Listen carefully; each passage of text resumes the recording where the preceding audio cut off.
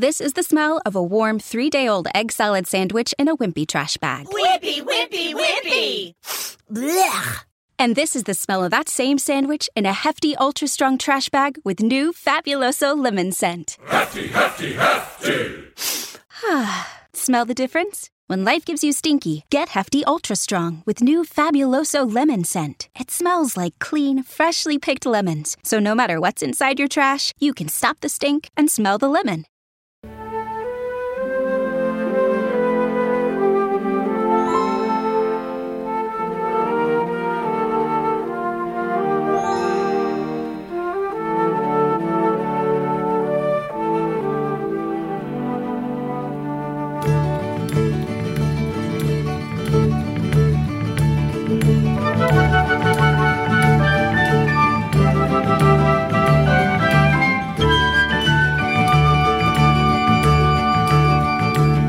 Welcome to The Baton, a John Williams musical journey. Join host Jeff Commings as he takes you through the career of the illustrious film composer John Williams, starting with his debut in 1959 through more than 100 films in 60 years. Now here's your host, Jeff Commings. Welcome to the show, everyone, and thanks for joining me today. I want you to settle in for this episode that focuses on the film The Man Who Loved Cat Dancing, a Western starring Burt Reynolds that got John Williams back into the saddles and spurs genre after 6 films dealing for the most part with contemporary stories. Tom Sawyer would be the lone exception to that. We're now in the summer of 1973, and John Williams was pretty much booked solid for a year. He had just wrapped up the recording of the score to The Paper Chase, which wouldn't be released until October, and was looking forward to working on the score to Mark Rydell's Cinderella Liberty at the end of the summer. It was also at this time that Williams was looking forward to another film that was filming in summer 1973. It was to be the feature film directorial debut of an upstart director named Steven Spielberg. Williams met Spielberg in late 1972, the result of Spielberg's insistence that Williams be his composer after hearing the Maestro's work on The Reavers, as well as The Poseidon Adventure, which had just come out in theaters. Spielberg talked about the film he was getting ready to shoot, a cops and robbers film set in Texas. Without seeing one frame of film, Williams agreed to work with Spielberg based on the young man's enthusiasm and his deep knowledge of Williams' music. So, Williams had 2 film assignments awaiting him at the tail end of summer 1973. But first, he would step in to help a struggling production. Earlier that year, word was spreading around Hollywood about the scandal surrounding The Man Who Loved Cat Dancing. The film told the story of a group of men who rob a train and take hostage a woman who witnessed the crime. The film's producer, Martin Pohl, reportedly did everything he could to keep the screenwriter, Eleanor Perry, off the set and did not consult with her about any script changes. Perry cited sexism as the reason she was blocked from the set, this coming at a time when Julia Phillips became the first woman to win the Best Picture Oscar for producing The Sting the same year, but I suppose that was of little consequence to producer Martin Pohl. Also, the film was marred by the death of David Whiting, who was the assistant to actor Sarah Miles, the female star of the movie. Whiting's death was ruled a suicide, but the investigation into that suicide was scandalous. Miles and co-star Burt Reynolds were never questioned about the death until after a judge ordered it, and in this inquest, it was revealed that Whiting and Miles were having an affair, causing a shakeup in Miles's marriage. The film had gotten a lot of publicity before shooting began, as many actresses wanted the role that Sarah Miles got.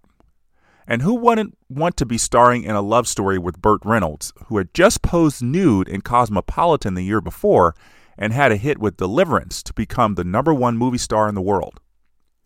The turmoil for the film continued into post-production.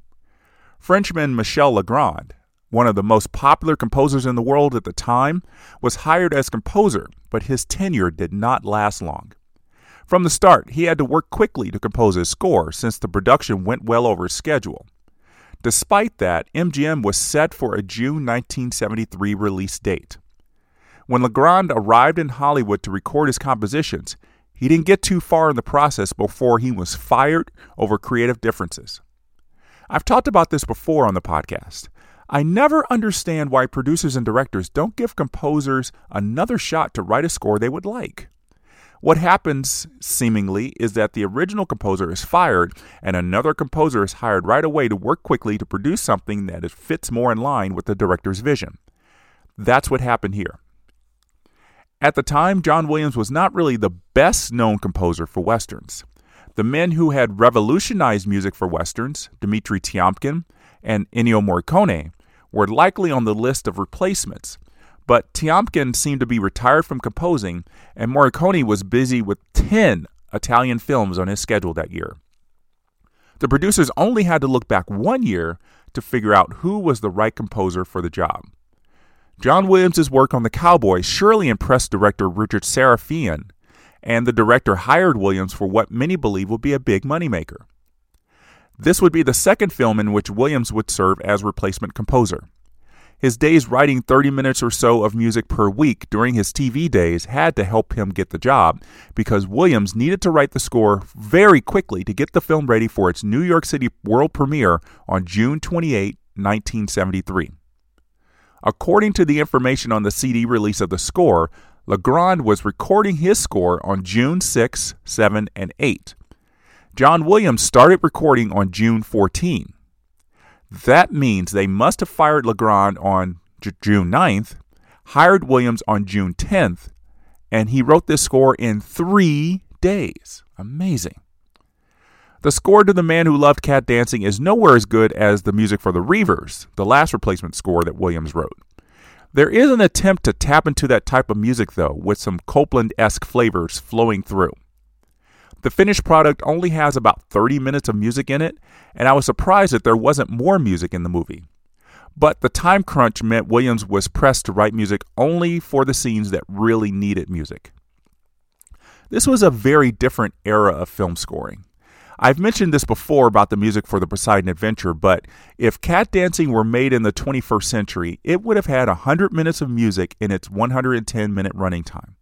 A couple of very dramatic scenes feature no music. The sequence at the home of Jay's former sergeant in the Civil War could have used a theme for Jay or Catherine. And there's a scene when Indians attack that missed a major opportunity to have music. Music comes in after the attack, but its impact is not as great. I am enjoying this period of film scores because once we get to the era of wall-to-wall music, you'll hear me groan a lot about unnecessary music. In the mid-1970s, we're getting meaningful music, not just music written to put noise into the movie. The music from a rejected score is often never released commercially, and for good reason. But Film Score Monthly put out a CD in 2002 with Williams' music, and added on 22 minutes of Legrand's music that was recorded. I'm going to play the main title music that both composers wrote, which offered them the chance to set the tone with a little more than 2 minutes of music. You can make up your mind if one is better than the other. Because he composed his first, let's listen to what Michel Legrand wrote.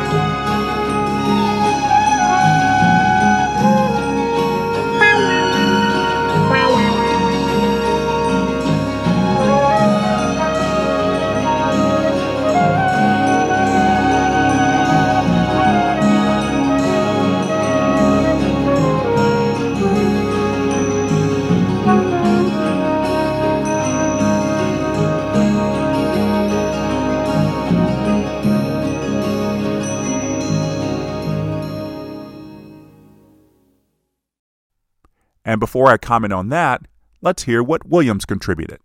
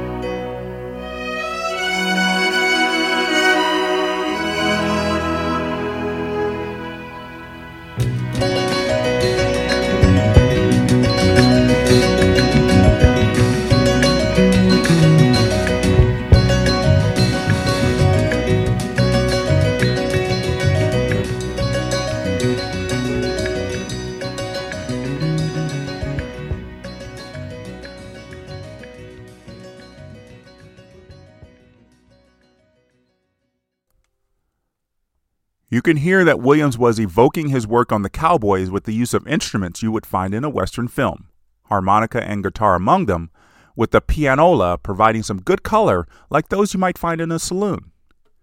Legrand's music is dominated by the flute, and it seems like he is going for the more romantic approach to the film, which won't really get the juices flowing for the audience in the theater ready to watch a primarily action film. That's the only instance in which I can compare what the two composers wrote for each scene, because the music for the rest of Legrand's score doesn't specify the scenes for which they were composed. But I'll give you a taste of one portion of Legrand's music.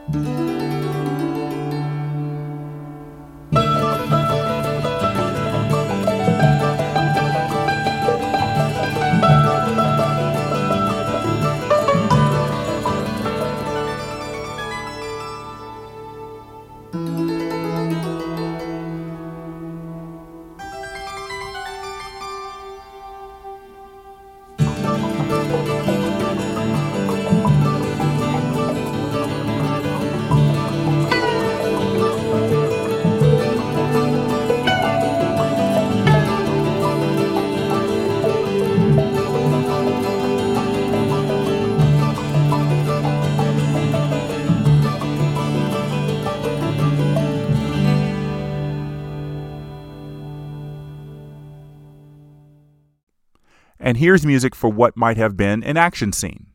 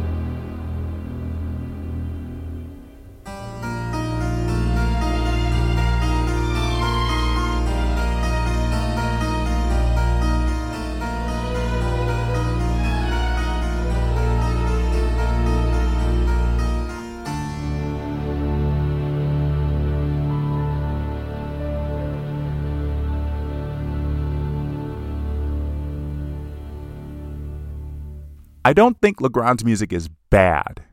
It makes me feel like I'm watching a Western, but I think the producers might have been very gung-ho about having a Copland-esque score for the movie, and Legrand just couldn't provide it.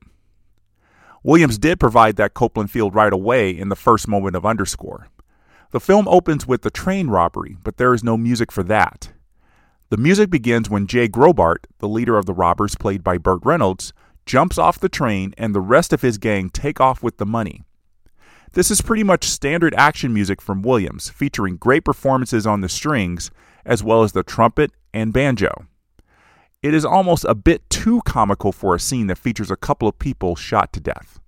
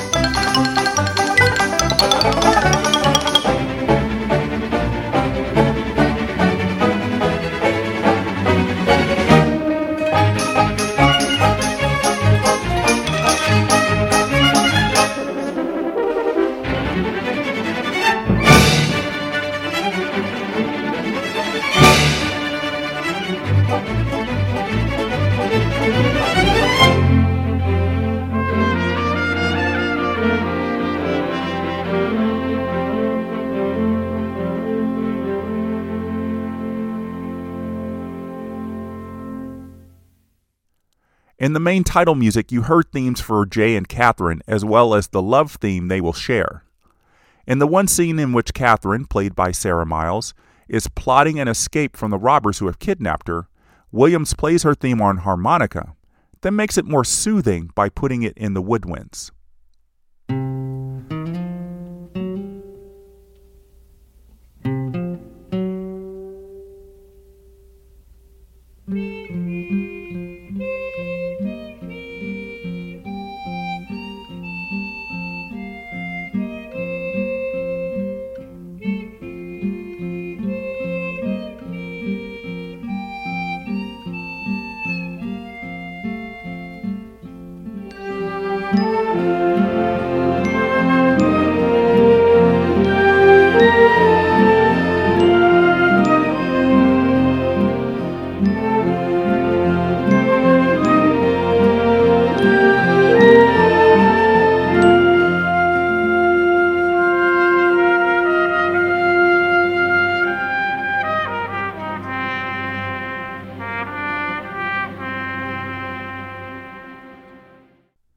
Sort of the way he slowly built the love theme in The Empire Strikes Back with Han Solo and Leia, Williams builds the love theme in Cat Dancing as Jay and Catherine are at first at odds. In a somewhat humorous scene, Williams puts in some plucked strings, very common for comedic effect, as Catherine deals with being bound by a rope and forced to sleep next to Jay after her foiled escape attempt. Before that, the love theme comes through here on the clarinet, with the harp in the background.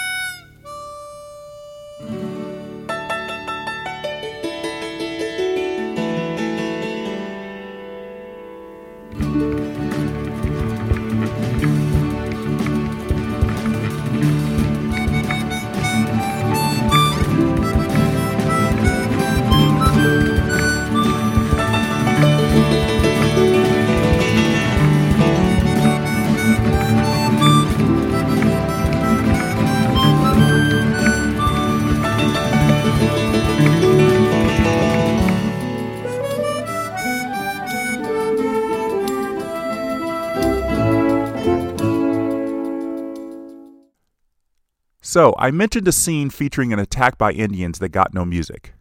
The CD by Film Score Monthly unearthed the music that was intended for that scene. It's pretty much intense action music, highlighted by atonal performances on the piano and strings. The scene itself is already intense, with the Indians killing the Native American who was part of the robbery, then shooting another of the robbers and almost raping Catherine before Jay intervenes. I watched the film on mute while listening to this music, and it might have been too intrusive.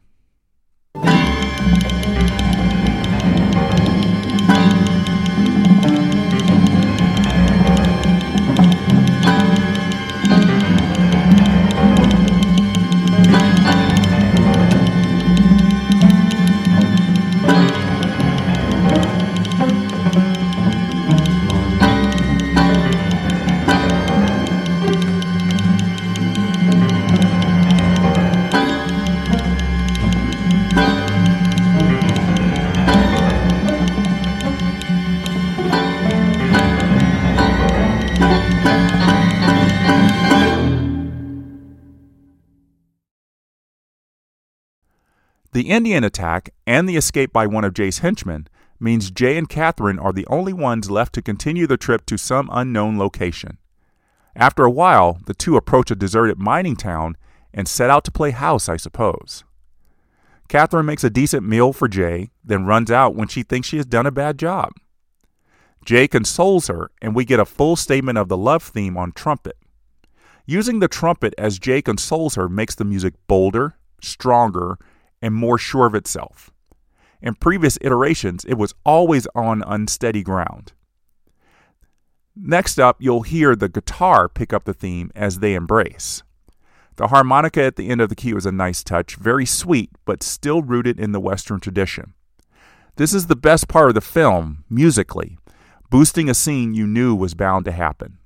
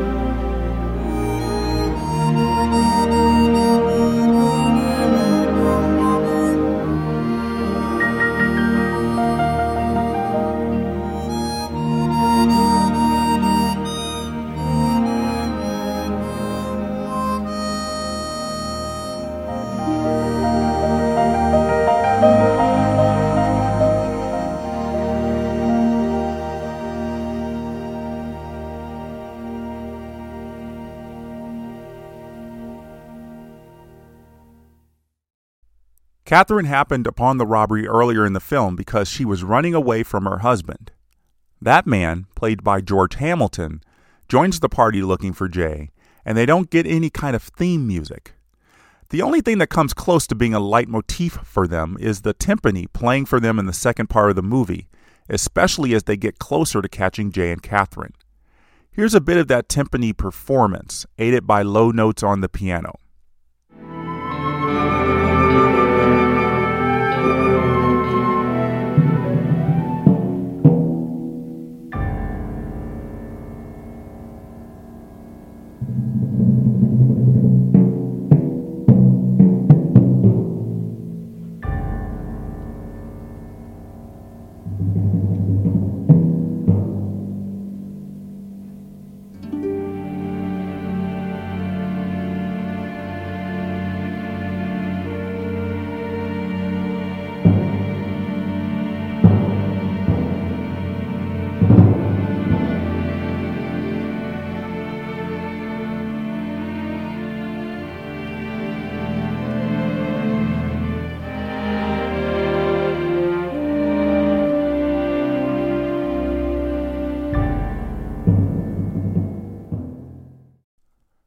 The end of the movie actually threw me for a bit of a surprise. Jay and Catherine are sleeping in a cave when they hear a noise outside. Jay is shot by Catherine's husband, who is later shot by Catherine in anger. Jay miraculously survives the gunshot, stands up, and is embraced by Catherine. I fully expected both men to die, leaving Catherine alone in the wilderness to decide her own fate.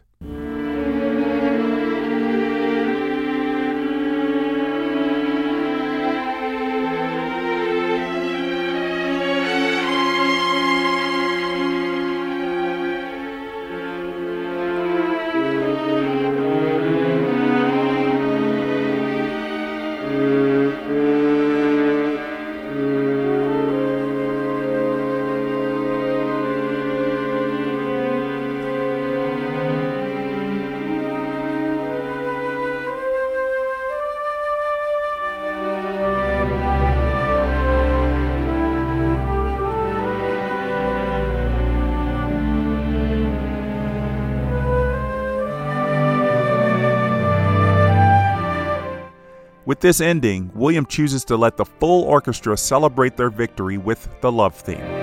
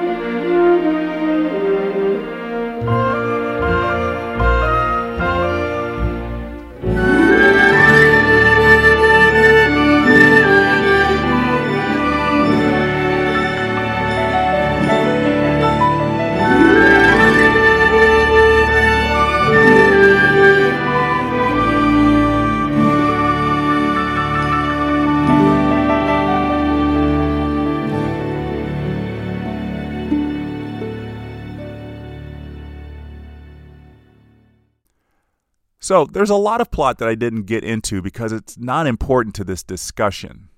I feel like I should tell you the meaning of the title, though. The title refers to Jay's dead wife, a Native American woman named Cat Dancing.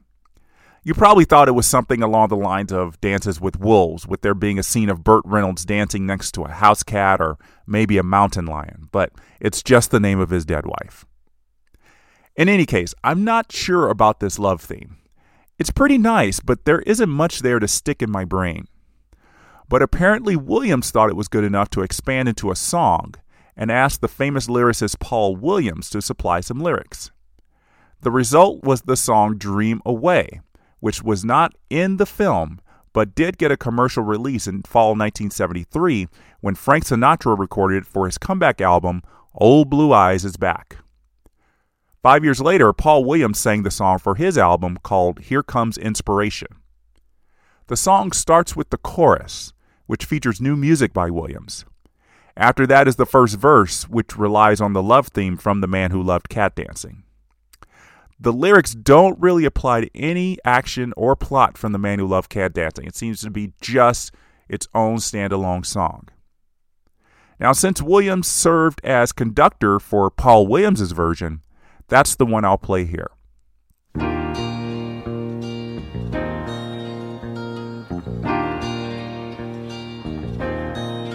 Dream away, child. Let your dreams run wild. Or a lifetime of worries could claim you. Dream away, child, let your dreams run wild. Oh, the years and the tears shed might tame you.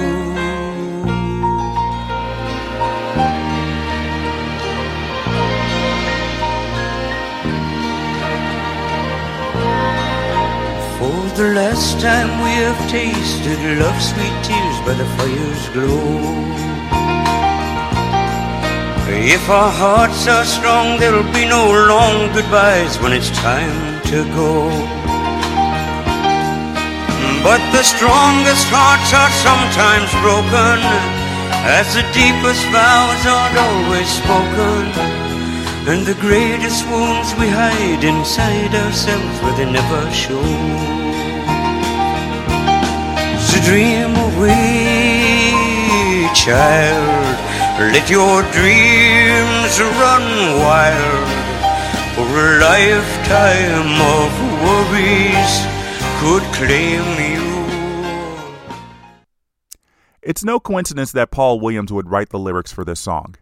Paul and John Williams were set to work on the film Cinderella Liberty that fall, with the two collaborating on 2 original songs for that film. But before we get to Cinderella Liberty, let's talk about The Paper Chase in the next episode.